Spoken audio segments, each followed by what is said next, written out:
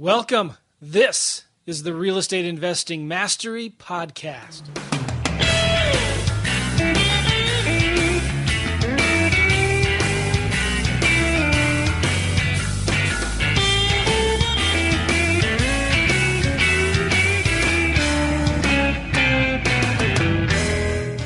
Hey, everybody. Welcome. This is the Real Estate Investing Mastery Podcast. I got an exciting show ready for you. And Alex, I think I hear you in the background walking around in your new house.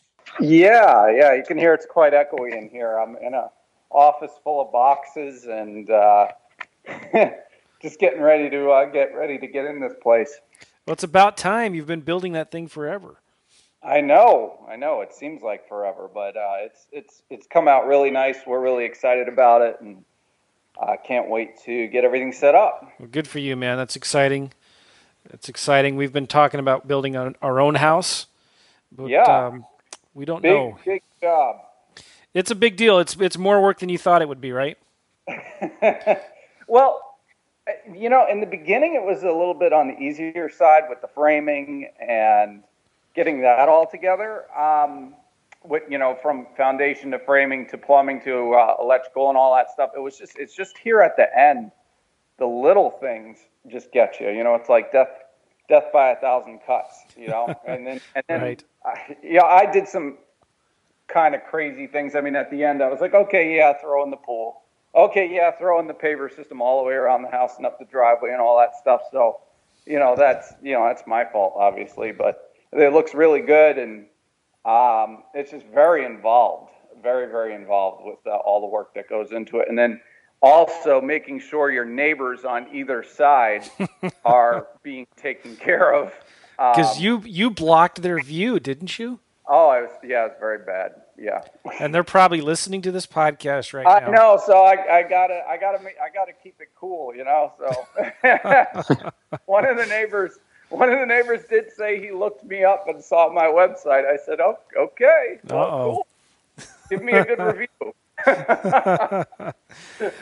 Well, cool. Very good. We are. Yeah. I'm actually homeless right now. You're moving into a new house. I'm homeless.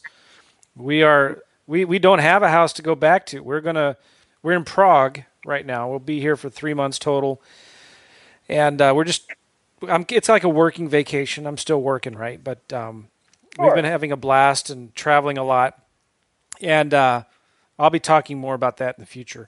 But when we move back, we're either going to be buying a house or building a house. And if we decide to build a house, I'm not sure where we're going to live in the meantime, but we'll figure that out.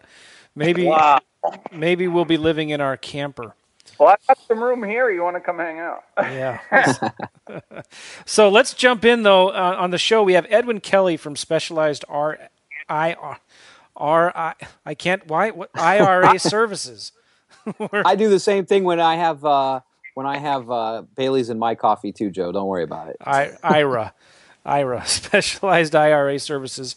Edwin is an expert in self-directed IRAs, which is a very important investment retirement account. Yes, a very important topic, especially to real estate investors for multiple reasons. One of them being it's a great way to grow. Like if you're making good money, to grow your income, your money tax-free through investing, and it's also a great way to if you're raising private money, to help educate some of your private investors on how to invest in IRAs so you can start borrowing the money. And there's a whole bunch of issues involved with that, and a lot of issues involved with that. And you've got to be really careful to make sure you're doing it right. You got to make sure that you're working with the right team.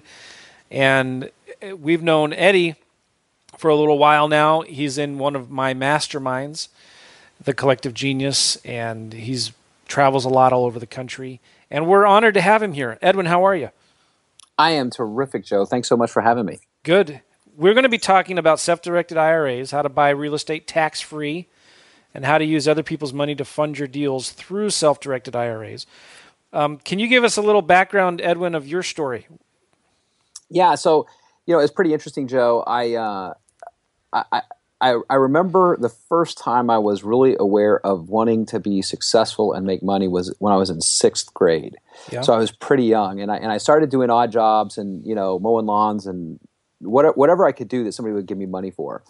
And what I did was I actually saved all that money, and by the time I got into junior high, middle school, I was able to open up what's called an UGMA account. And an UGMA account is basically a stock trading account or a brokerage account where someone under the age of 18 is able to open that account as long as you have like a responsible individual on that account who happened to be my grandfather.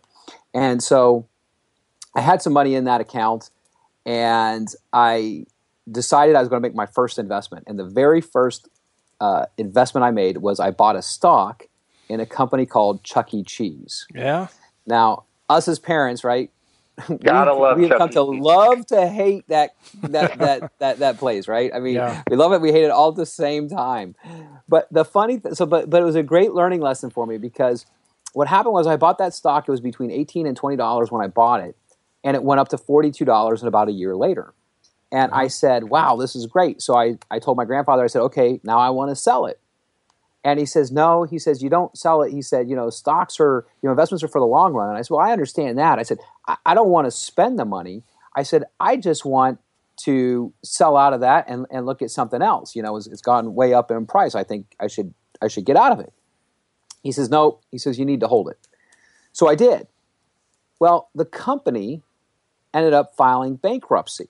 And this is something that a lot of people are not aware of when it comes to traditional type of investing, stock market investing. Chuck E. Cheese went bankrupt? Chuck E. Cheese went bankrupt. This is going back. This is going to date me. That was back in the 80s.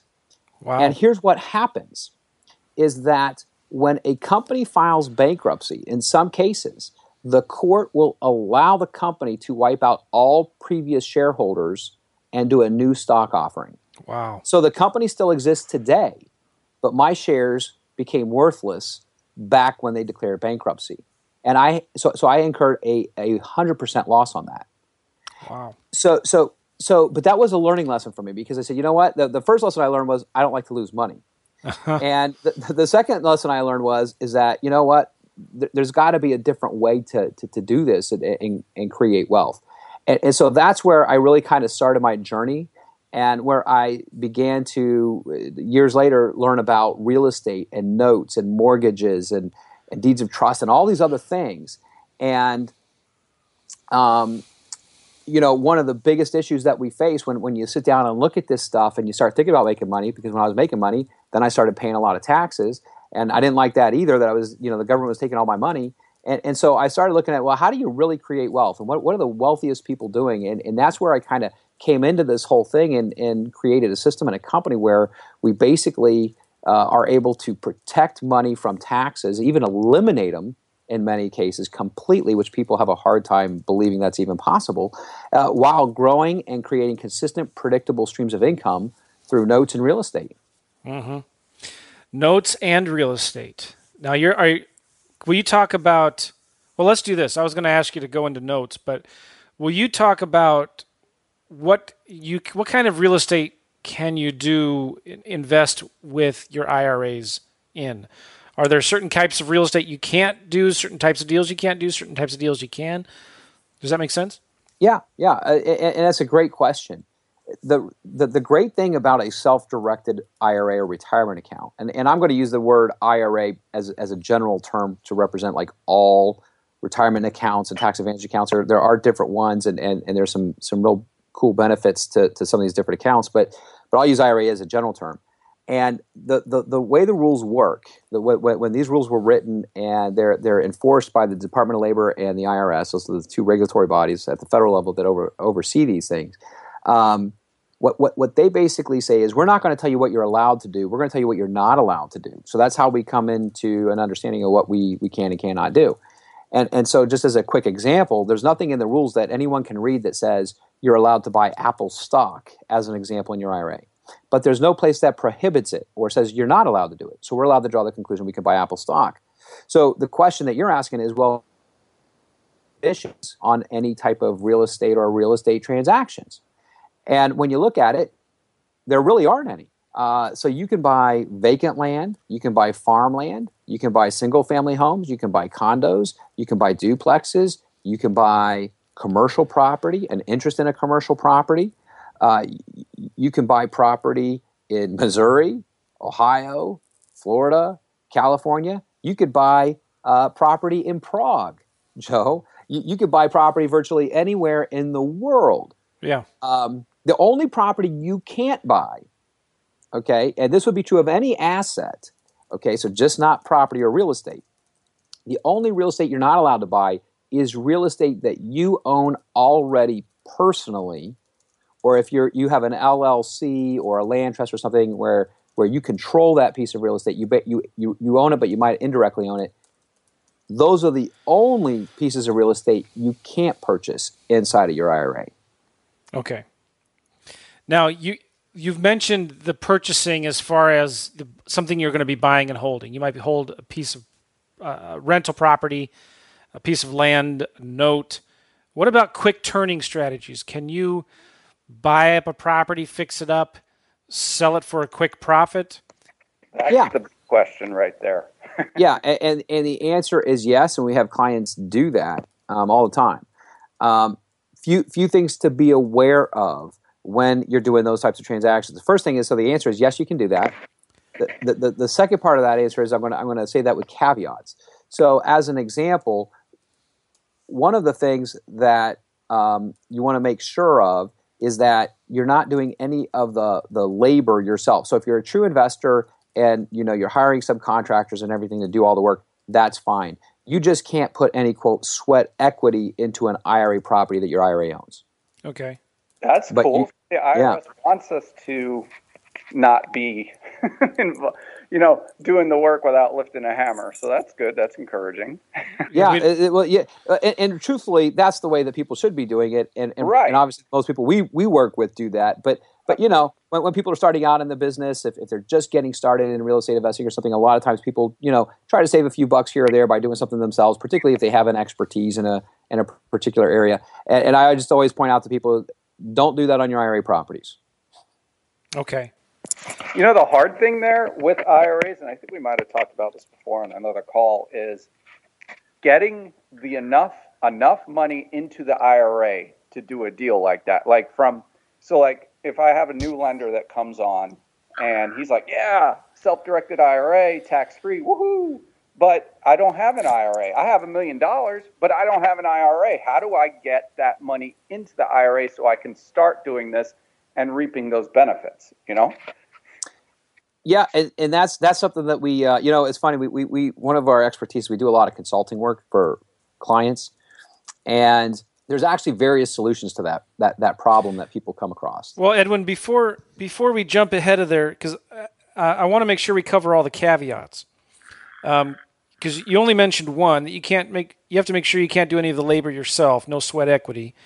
And that's something I do want to talk about, like how do you start or create these IRAs? How do you, if you're an investor and you're wanting to partner with somebody else, how do you get their money into a self-directed IRA so you can start using that or whatever? But IRA, that should be a caveat because you can't use. You're going to be taxed on the percentage of the money that is in the IRA versus what you put into it. So that kind of ties into a caveat. Maybe that'll be the last caveat that we can transition into. Okay, well, that makes sense. Well, explain that a little bit, Edwin. Yeah, so I think, Alex, what you're referring to is if you're borrowing money in the IRA. Is that correct? Yeah. Well, no. So let's say I have an IRA I just opened up. I'm excited, and I can only deposit probably like $5,000 into it a year. That's going to take me a long time to get to the point where I can do $125,000, $150,000 deals. So in the beginning, I can put up my funds into the IRA as far as, okay, 10,000 of this is coming out of my self-directed IRA.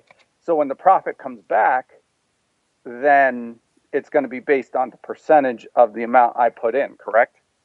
Okay. So so that the strategy that Alex is referring to is if I have $5,000 in my account, and I have $100,000 as an example outside of my account. How do I use both sets of money? Can I do that? The answer is yes, because the IRA can partner with another person, entity, or IRA. So in that case, if the IRA, we refer to it as an undivided interest, that's usually how it's recorded in title, is it owns an undivided interest, then the percentage of the profits that the IRA owns on a piece of real estate, that's the percentage of profits that goes back to the IRA. That is correct. So that's one way to structure a real estate transaction using a self-directed IRA. So if your money in the IRA only contributes to 10% of the deal, you can only put 10% of the profits back into your IRA, right? Correct. Okay. Now, what are some of the other the caveats then for if you're fixing and flipping your own deals inside of your own IRA? So I'll tell you the biggest ones that we see where clients make mistakes if they're just getting started. Once you do it once or twice, you figure it out very quickly. It's just like riding a bike. Believe it or not, the biggest mistake, the biggest challenge that investors have when they're using their self-directed IRA is the simplest thing to solve for, and it's the titling. Most of the time when investors are making and extending offers to purchase real estate, they use their entity name. That's most commonly what we see, or they might use their own personal name. Problem is, remember what we were talking about in the beginning. I said the only caveat on real estate really is that you can't purchase something in your IRA that you already own or control. So if you write an offer to purchase and it's got your personal name or your entity name on there, then technically you now control the deal personally. Can't go in your IRA. So the key thing there is that when you're writing offers to purchase, you have to have the correct titling. And the way those deals are typically titled are Specialized IRA Services, Joe McCall's IRA, account number 1, 2, 3, 4, 5. And you can put that on the offer to purchase, and you can sign as agent on behalf of your IRA when you extend that offer. That's the number one mistake we see investors make when they're using their IRA. The second biggest mistake, I'm sorry, were you going to make a comment or a question on that, Joe? Yeah, real quick. So what if you only have $10,000 to put in the deal? How do you make the offer? How do you title the offer then? Then you show both parties on that offer to purchase. So it's the IRA and then the other partner, and you can put down the percentages. Okay. Or approximate. The key is as long as both names are on there, it's very clear where the money's coming from and who's controlling the deal and who's purchasing it. That's the key thing. Now, The second thing that goes along with that is if you're putting financial consideration in the transaction. So as an example, if you had $1,000 in earnest money, well, if the IRA is purchasing it, then that $1,000 needs to come from the IRA. So simply what happens is people would call the office and say, hey, $1,000, I need $1,000 for earnest money.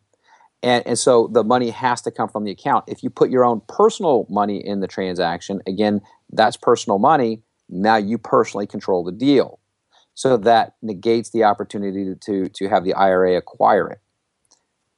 So that's the second biggest mistake we see. It sounds to me like maybe it's just better if you're going to invest your IRA money into a deal that it should maybe be 100% of your IRA or nothing else. Does that make sense? No. Yeah. And the answer is not necessarily. I mean, we have clients who get started, to Alex's point, who have smaller IRAs, and they say, well, I want to use this IRA money. I want to put it to work. And so partnering on a transaction is one way that they do that, and they are able to accomplish that. So partnering with the IRA is not a problem.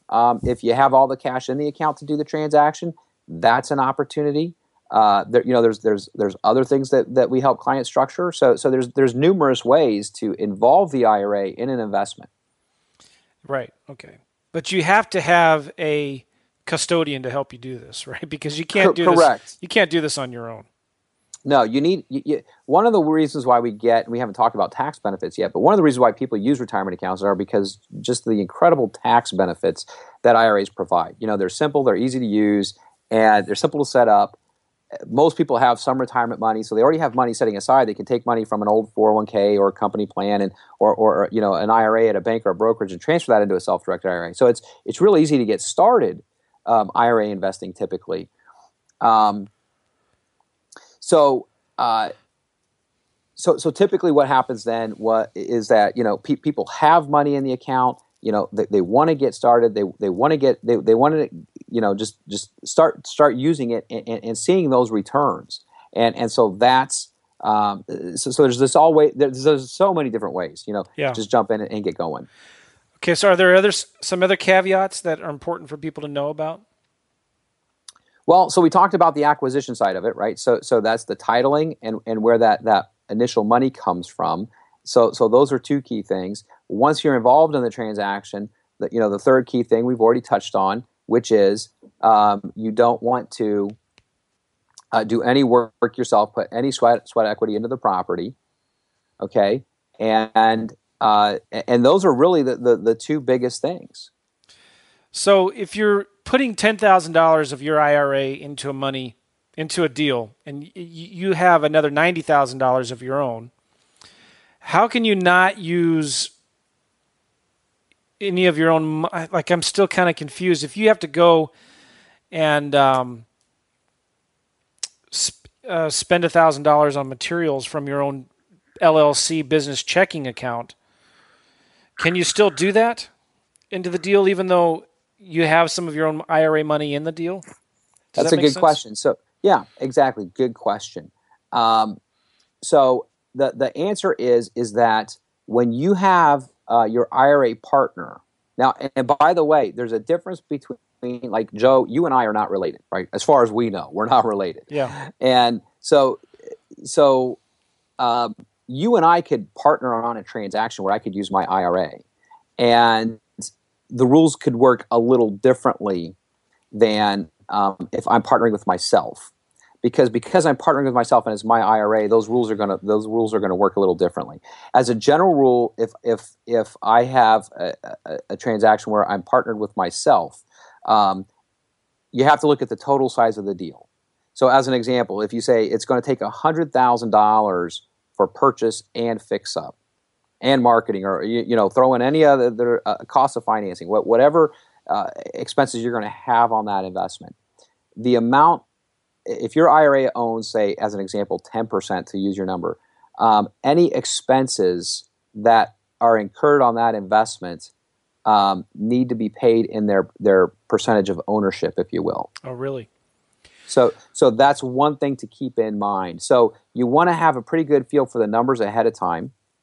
Now, like I said, there's other ways that you can work with those transactions. As an example, I'll give you a quick example. I have a client who actually we've known each other for years, and he's setting up an account for his wife, and she is funding an account. And what happened is that he says, she doesn't have enough money in this account to do the first transaction we want to do. But the good news is that I have ways to borrow money. And I said, well, her IRA is allowed to borrow money. And so, believe it or not, one of the things in the rules is that your IRA is allowed to borrow money. And so if you had, as an example, in that scenario, $5,000 or $10,000, you had a $100,000 deal. Well, if you can get a loan from another investor, there's even, well, I won't go about the banks, but let's just say another investor, that IRA can borrow it, and it has all the money inside the account to do that transaction. So there's numerous ways. That's why I say there's numerous ways to get deals done. Okay. So if you have $10,000 in a self-directed IRA and you use all of that money to purchase it, so now you have $0 left in the IRA, you might get in trouble, because if you have to go buy $1,000 worth of material at Home Depot and you don't have any money left in your IRA to do that, you got to, how do you get around that? Or do you have to think about that kind of stuff ahead of time? Does that make sense? Yeah, it makes perfect sense, and it's a great question, because one of the things that you want to keep in mind, and so one is like, here's the comparison I use. It's really no different than, say, a business that you might own or operate. When you're investing, or if you hold rental property as an example, and actually I like to use this as an example because it's a pretty good example to kind of illustrate the point, is that when you purchase a rental property, if you're going to the bank for a loan, the bank wants to see a certain percentage of money in cash reserves, right? Because there are things that can come up unexpectedly. The same rule would apply to your IRA. You want to have working capital, if you will, available when you're doing certain types of transactions. Now, it's where those things most commonly come up are with buy and hold real estate, or buy and flip, because things come up that weren't expected. You need to kick in a little bit more cash into the transaction, and so you just want to kind of have those things in mind. Now, there are ways, again, like I said, to structure a deal to where that you can kind of manage that to some degree, but just at a basic concept, I think it's really important. What you brought up is you want to make sure you have some working capital based on the type of transactions that you're doing in that account. All right, so let's say you have 50 grand. Let's say you have 25 grand in a self-directed IRA, and you want to buy a rental property, and then you use 20 grand to buy a property that is worth 40. So you use 40 grand of your own cash, 20 grand of your own cash, and 20 grand of your IRA's cash to buy the property, but you still have $5,000 left in there. You get rent of $1,000 a month. If the IRA is 50% owner of the partnership of this property, 50% of the rent has to go into the IRA, right? Correct. And 50% of the expenses have to be paid by the IRA, correct? Correct. Okay, so if you have to write a check or for utility bills, let's say, and you have a $50 water bill, does the IRA have to write a check? So do you have to send 2 checks in to pay the water bill, half of it from your IRA and half of it from your own business account? Yes and no. Depends on how you hold that asset. Okay. So when you're partnering, then yes, if the IRA has direct title along with yourself or your business, the other partner, let's call it, then those checks have to be cut separately. One way that clients will kind of clean that up a little bit, particularly if it's like a rental property, something like that, is that there's a couple things that they do. One thing is that if there's a property manager on that property, the property manager can collect rents, pay expenses, send that proceeds back. So that's one way to clean it up. Another way to clean that up is to use an entity like an LLC. So in other words, you can set up it has to be a brand new LLC solely owned by the partners in that transaction. Okay. And what happens is, instead of the IRA purchasing the real estate directly, the IRA purchases an interest in that LLC. Now the money's in the LLC bank account. Now the LLC is the one taking title to the property. Mm-hmm. Right, so it goes IRA, LLC, property. Now the LLC writes one check. Yeah. So all the income and the expenses run through that LLC, and so now you're dealing with one checking account versus 2, or 3 or 4, or whatever, however many partners you have in that transaction. Right. And this may sound complicated, and some of you guys may be thinking, "Oh, what a hassle! That's not worth." Well, yes, it may be a hassle, but it's certainly worth it if it's going to help you save thousands and thousands of dollars in taxes every month or every year. You know what I'm saying? So this is stuff that's really important to understand, and I'm hoping that by asking some of these maybe more difficult questions, that it's not scaring anybody off, because there are companies like yours, Edwin, that help people navigate through these kinds of difficult issues. And Alex, feel free, please, to interrupt if you got more questions along this line. Sure. I wanted to ask a few more questions about wholesaling and self-directed IRAs. Good question. Can you talk about that, Edwin? Yeah, so wholesaling is a terrific strategy inside of IRAs, particularly for people who are just getting started with an IRA, perhaps. Because, as to your point, if they have, and I'll give you a scenario, I'll give you a specific client that we did this with. He started a Roth IRA with a $500 contribution.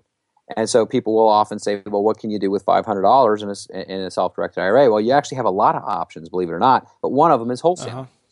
And so what he did on his very first transaction was that he found an opportunity, talked to a motivated seller, and instead of himself writing that option to purchase, he had his Roth IRA do it. Option is the key, right? Like a contract, no, but yes, that's the key to the transaction.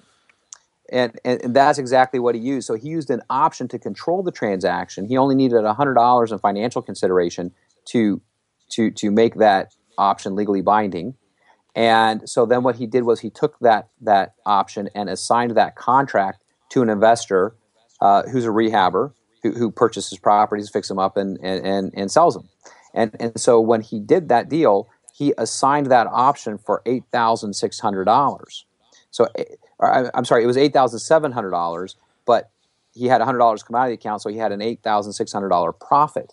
That $8,600 went back to his Roth IRA, got deposited in the account. So he went from $500, right, to what is that, like, $9,100 within Now, 30 days. How many times can you do this before it's considered doing a business, and now you're subject to the famous UBIT and all that wonderful stuff, which is the unrelated business income tax? Yeah, that question comes up every time I do this. Yeah, of course. And it's a great question, and here's my answer to that. You'll get different answers from different people. Some people say you can do 1 a year. Some people say you can do 20 a year. Some people will say you can do 10 a year or 5 a year. You'll get different numbers. Here's the reality of the issue. UBIT is a tax. So if people are not aware of what we're talking about, UBIT is a tax, and it was created to kind of equal the playing field or level the playing field by the government for not-for-profits versus for-profit businesses. Because not-for-profits, if they don't have to pay taxes, have an unfair competitive advantage over or for-profit businesses. So, but it applies to any kind of tax-sheltered or tax-protected entity like an IRA. Okay, so that's where that kind of comes from. The issue is that this is really the question. The question is it an investment activity that you're doing in your IRA, or is it a business activity? Investment activities are never taxed. Business activities are always taxed. Okay, so that's the distinction. If you're doing an investment activity and is not a business, there is no number of transactions. It's unlimited. If it's a business activity, one business will trigger tax. So the question is wholesaling or buying and selling an option an investment activity or a business activity? My opinion is it's an investment activity. If you buy options on stocks in the stock market, nobody ever is concerned about UBIT on that. All we did was change up the type of asset. It's no longer a stock, it's a piece of real estate. But the instrument, the mechanics of it, operate identically. And so my opinion is, unless there's something that comes out in the future, that it's an investment activity. So as long as you're conducting investments inside your IRA, then it is not subject to UBIT. There's no tax. You don't have to worry about it. So that $8,600 in that particular case went back to the account. No taxable event, 100% tax-free profit. He now has $9,100 in that account to go and reinvest. So is it a gray area, or is it, because you did say it's your opinion, is the IRS intentionally not clear on that, or how do you know, well, okay, I've already done 5 deals, maybe I shouldn't do any more for a little while or something like that? Well, people make their own judgments about those things, but in terms of a gray area, I don't know that it's a gray area or it's not a gray area. Where I think it's gotten confusing for people is that, investing is an activity, which is investing. But what happened is that many people started years and years ago, right, to set these things up as businesses and formal business operations. And so when they're doing something as a business, why do we do things as a business? Well, because there's tax benefits, right? We get write-offs and we can take deductions, and there's all kinds of advantages and asset protection that come by owning a business outside the IRA. And so then when people start looking at doing some of the same activities that they've organized outside the IRA, then their immediate thought process, right, because that's how they're looking at it, is, well, this is a business. Well, no, not necessarily. I'll give you another example outside the real estate world. Forex and futures traders, they trade derivative type of instruments. Now, that's considered an investment activity. That is not subject to UBIT. However, there are traders who set their trading up as a business outside their IRA because they have the ability to take deductions and write off expenses and those kinds of things. They don't have the liability concern that maybe real estate investors have, but they have these other things that they want to do and accomplish. And so they go out of their way to organize their trading activities as a business. Doesn't matter that they do that. When it comes to the IRA, it's an investment activity. Now, if you're doing wholesaling in your IRA, I'd imagine then if you don't want to make it a business activity, you probably should not pay for your marketing from the money inside your IRA. Is that correct? Correct. So really, the only money that can come out of your IRA when you're doing a wholesale deal is maybe the earnest money for the deal. Is that right? Any direct expense of the investment is paid for by the IRA. Now, marketing is not really a direct expense, right? Because you could send out, as an example, 1,000 letters, and you might get a response, you might not get a response.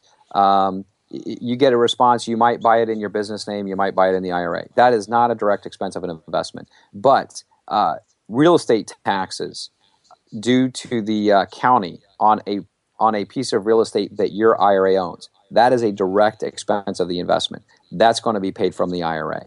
Does that distinction make sense? Yeah. So if you have any closing costs as part of the deal that you're paying for, that would probably be paid for by the IRA. Correct. Now, why do you say doing it in an option? I'm assuming you're contrasting that with double closing. Is it more important then to assign an option agreement to do it as an assignment fee? No. Or does it matter? No, you can do it either way. It doesn't matter either way. That was just how he happened to do that particular transaction, which is why I use that as an example. Okay. Hey, Alex, have you ever wholesaled a deal in an IRA? IRA? No, I haven't. I haven't either, but I'm definitely interested in doing it someday. Just because the thing is, I was trying to make sure I had enough money, I guess, actually, I don't even have a self-directed IRA, so I need to talk to Mr. Edwin here and figure that out because, and even my lenders, try to get the money from the bank into the IRA somehow so that they can start doing this and realizing the tax benefits, because lending out of your IRA is definitely tax-free as opposed to, doing these flips like this. So we definitely need to talk when this is over. Well, yeah, and so one of the things that you talk a lot about, Edwin, is how to use other people's money to fund your deals. And there's a lot of people out there who have money in retirement accounts, and maybe they don't know about self-directed IRAs, or maybe they've heard of them and they want to invest in real estate, and you have deals that you're looking for lenders on. Can you talk a little bit about how to use other people's money, private investors, self-directed IRAs, all that good stuff? Yeah, so it's a great concept and it's a great strategy. I'm a big advocate of this. I'm an entrepreneur, I'm a business owner, and as business owners, Joe, you know that one of our biggest challenges is funding our business, sometimes funding the operations or funding an expansion of a business or being able to get into an investment. And the banks aren't really that cooperative with us. In fact, the way I always like to say it is, if you don't need the money, that's when you can go to the bank for a loan. And that's typically how it works, at least from the business side, right? And so, but the great thing about IRAs is this, and this is the huge opportunity that exists for investors today. It's never been a better time because there is currently, as of the end of last quarter, $20 trillion, that's trillion with a T, okay, $20 trillion inside of retirement accounts right now. That's the size of the pie, if you will, that exists today. I'll venture a guess and say that that's probably more money than anybody listening right now can probably put to use in the next couple of years. Okay, and so the cool thing about it is that virtually everybody you know has a retirement account of some kind. Now, they're not familiar with self-directing, but they do have a retirement account because they have a job, and by the time they're 35 to 40 years old, they have accumulated through various jobs and contributing to those company-sponsored plans anywhere between $100,000 and $200,000 on average already saved. They've gone through multiple cycles on the stock market. They had the same experience I did when I was young, and they're looking for alternatives. They're looking for ways to make more consistent, predictable type of returns. And so there's a strong interest in saying, hey, I want to diversify away from the stock market, but they don't necessarily know what the alternatives are. Note investing is one of my favorite type of investments inside the IRA because it's truly 100% passive to the IRA. Alex kind of mentioned that, and and that note and the IRA can loan on virtually anything. And so you have a real estate project you want to do, you have a real estate investment you want to make, you can borrow the money from someone else's IRA. And depending upon how much money you're looking for, so, Alex, I think it was Alex, you mentioned like $120,000 for a deal at the beginning of the call. Well, you only need potentially one person to fund that transaction. If you're looking for $1 million in capital, 5 to 10 people can provide it. You're not talking about a lot of people, and the people are all around you. We actually have, services and things that we offer for clients who want to start using other people's IRAs to kind of train them, support them, help them to go out and raise private money. I'll give you a quick example. I just have a gentleman who just started working with us in the last 30 days, and he is up in the Chicago area, and he heard about the self-directed IRAs, and we met, and he says, well, I've got this real estate investment I want to do, and it's down in Florida, and I need to raise some money, and I don't know anything about this. So long story short, we are transferring over. We started working together about 30 days ago, and he's bringing over one account with about $220,000 in it. That's his first one. And so he'll probably raise about $1 million. That's what he wants to do. He wants to raise about $1 million, and we've got a goal of accomplishing that in about 4 to 5 months. And so he's on track to do that. So it's just being aware of the opportunity and then getting a little bit more education on how that works and having somebody to work with to help you do that. All right. So let's say you're doing your marketing, you find a deal that is worth $300, you can buy it for $150. It's a pretty good deal. The numbers look real good, and you want to borrow some money from a private investor. And you have a friend who has $150,000 in a retirement account. Maybe it's a traditional IRA. And this guy wants to invest in this deal with you. So what is the first step? What do they need to do? So the first step in the way the process works is that when we work with folks who are actively raising money, we assign them to a single point of contact at our company. So they have a self-directed specialist that they work with. And so what happens is in that first step is they make an introduction. So the first step is that person who's going to put together the investment and be borrowing the money kind of goes over their business model, the investment model, with the person on our team that they're working with. Then what happens is that they make introductions. It happens different ways, but sometimes and most often it's probably done via email. Hey, Edwin, meet John. And so then we email them, hey, John, great to get connected to you. What's a good time to talk?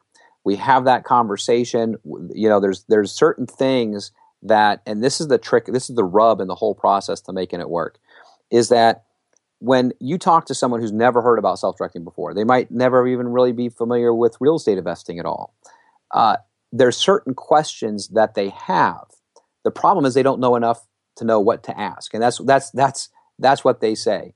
And they say, you know what, I have questions, but I don't know what to ask. If they don't get their questions answered, they don't move forward. The thing is, we've been doing this long enough that we know what they need answered.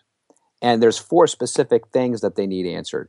And so that's one of the things we go over. So what happens is then Specialized IRA Services, as the IRA provider, is the one that's responsible for setting up that account, transferring that money over, and as soon as that money comes over, then it's available to fund that investment. The investor that the IRA owner, right, is working with typically has the loan docs and that kind of thing. We put that with a direction to invest form, which is what we call our paperwork. That comes to us, and we basically wire the money to wherever they send it to send it to, typically a title agency or a closing attorney. Yeah. And that's it. The process isn't complicated, but if it's unfamiliar to people, then it's really more an issue of familiarity and learning the process and implementing it and just getting started. Talking to people about it and that kind of thing. And we have all kinds of support materials and that kind of thing to help people have that conversation, make the introduction, and handle the handoff. The great thing about it is that people don't have to be an expert in the IRA. They only have to be an expert in their investment. That's what they do, and then we handle the IRA part for them. But I like the fact that you want to get to know that investor as well. correct? I mean, you want to know what this guy, if he's really Absolutely, because knows what he's doing. because right? well, we want to know. Yeah, we want to know a few things. One of the things we really want to know and uncover is, well, how are you structuring these transactions? Because when we have that conversation with a potential lender or investor that they're going to be working with, the nice thing about that is that we know exactly how to have that conversation, because we know what to tell them is going to be needed and expected, and how that process is going to flow, and timeframes and all those things. So it makes a nice, easy conversation for someone who's unfamiliar with self-directing, and they just want to know how it's going to work. Okay. All right. So let's say, like in St. Louis, we sell a lot of rental properties. We wholesale a lot of rental properties. And, in the past, I haven't really focused on trying to find people who have self-directed IRA money. I just advertise the property and the numbers are good. We sell them pretty quick. But I've been thinking about this, like maybe I should be more intentional in finding people who have IRA money who are looking to make, a pretty safe 10 to 12% return on their money through these turnkey rental properties that we're selling, right? So what do you recommend to somebody like me who's a wholesaler who is finding these properties, maybe doing a little fix-up, has property management in place, wanting to sell these kind of turnkey deals? What do you recommend to those investors who are looking for these people who have self-directed IRAs to find them to sell these properties to? Does that make sense? Yeah, makes perfect sense. And it depends. So I'll use you as an example. It kind of depends how the person is set up and organized. So I'll use this last person real quickly. He has a website. He's got a Facebook page. He's got some people connected to him. He doesn't do a ton of marketing. He doesn't do a lot of those things. So what we did was we actually shot a couple videos via Skype and recorded those videos. And he basically interviewed me on retirement account investing and how you can use that to invest in real estate. And, we focused on the type of real estate transactions he was putting together, obviously. And then he posted that video on YouTube. He posted it on his Facebook page. He put it on his website. And, he started, talking to people about it. They go, they watch. It's a short interview. And that's where this $220,000 client came from. So things like that. If you already have people and you've got marketing going, whether it's being emails or webinars or whatever, then a lot of what we do is say we just want to tie into what you're already doing, because the reality is that whoever you're talking to, like I said, a majority of them, I can probably promise you, have a retirement account already. They're just not aware of it and how to use it. And so what we need to do is help draw the line for people. Hey, do you have a retirement account? You've been listening to me about investing in real estate. Do you realize that you can use that retirement account to purchase these rental properties from me? You can get involved in real estate investing right away without quitting your job or putting in any kind of real time or effort. And so when you draw that line for people, they're like, "Wow, that's really cool. I didn't realize that." And that's, so in a certain sense, instead of soliciting for private money, which you're kind of not allowed to, do not do that. You could advertise for self-directed IRA education. Exactly. And you can train people, or at least offer people access to training on how to find out how to invest their IRA money, which is what you guys do, right? Exactly. So everything we do is education. It's never solicitation. And as an example, I'll point out a couple of things. One of the ways that's very clear that it's not solicitation is that you notice the examples that I've used and the transactions that I've talked about aren't anything that are available to anybody right now on this call. These are transactions that have already been done. That's education. That's not solicitation. Now, you could go out and do a transaction. You could go out and do just like what we've been talking about. But that transaction that I brought up isn't available for anybody to buy into or invest in. And so that we're very specific in terms of how we provide the education so that people understand how this works, how it can benefit them. We don't solicit. And that's, by the way, just as a nuance to this, if people aren't familiar with special or self-directed IRA providers, the thing that's unique about us is that we don't sell investments and we don't provide investment advice. We provide the IRA service and allow clients to get control over their account and invest in what they want to invest in. So most clients really appreciate that because we're not selling them anything. They feel like they're in control and that they can work with the people they want to work with to invest their account. Okay, good. One of the things that when we were talking about wholesaling, I was thinking about lease options, Edwin, and that's something that I'm starting personally to focus more on in my business. I want to build a portfolio of properties, but I don't want to build I don't want to have a bunch of really cheap, low-end rental properties.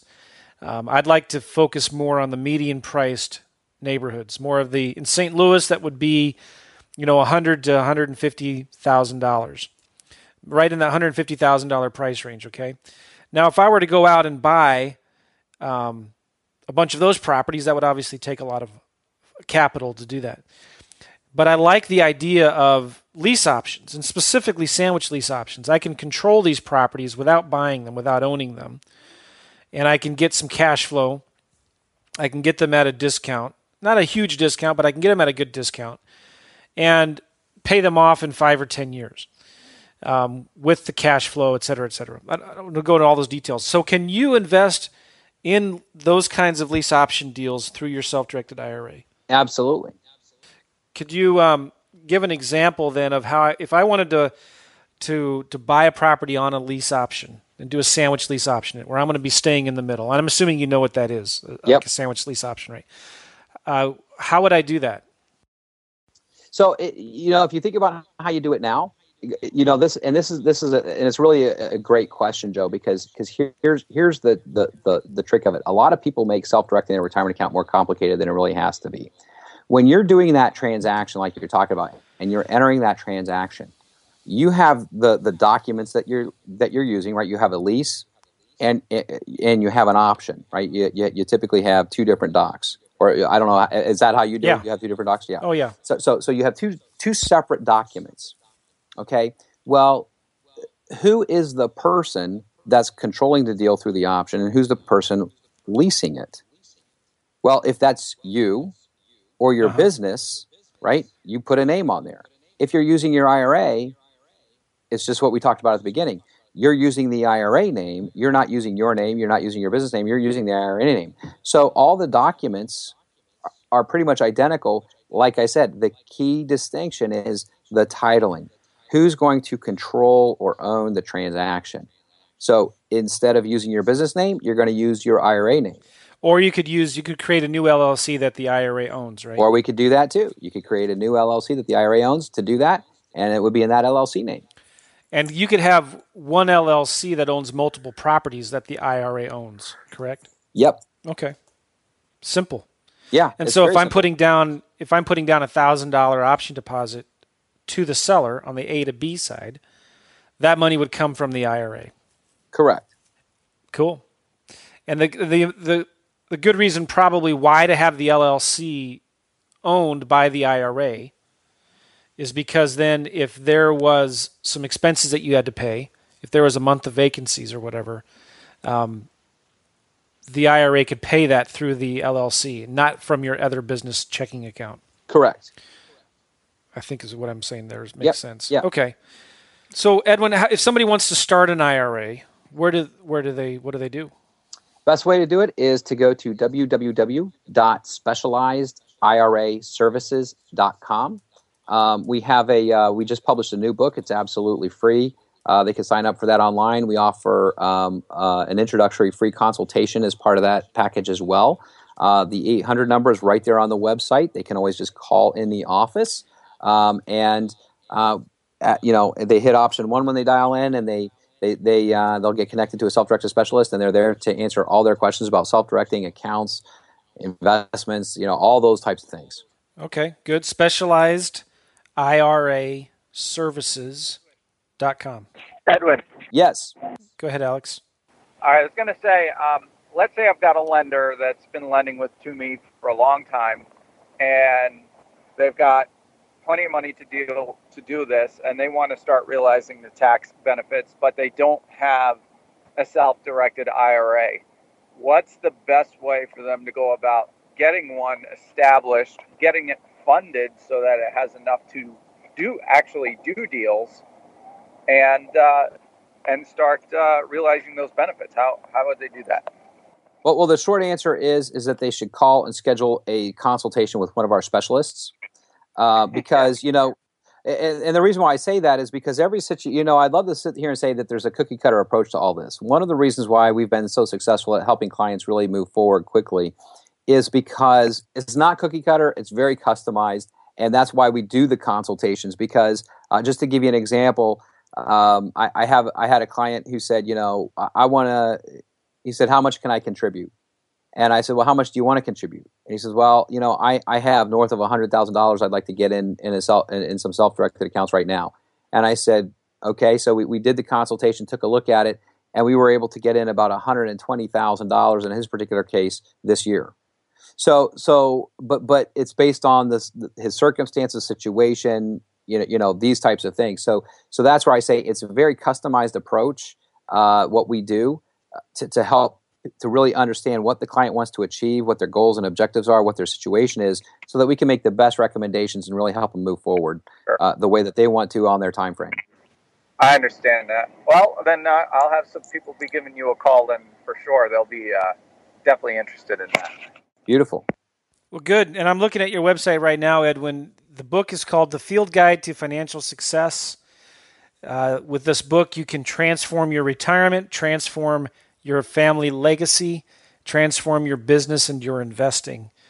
And real simple, it sounds like. So, yes. I mean, obviously there's 100 different scenarios, 100 different answers to each of those different scenarios. And so it's important, if you are interested in learning more about creating a self-directed IRA for yourself and or partnering with other investors who have or not yet have their own self-directed IRAs, you probably need to talk to a good expert who's in that field. And I'm not getting anything by recommending Edwin to you guys. I just know he's a good guy. He's honest. Known him from the mastermind.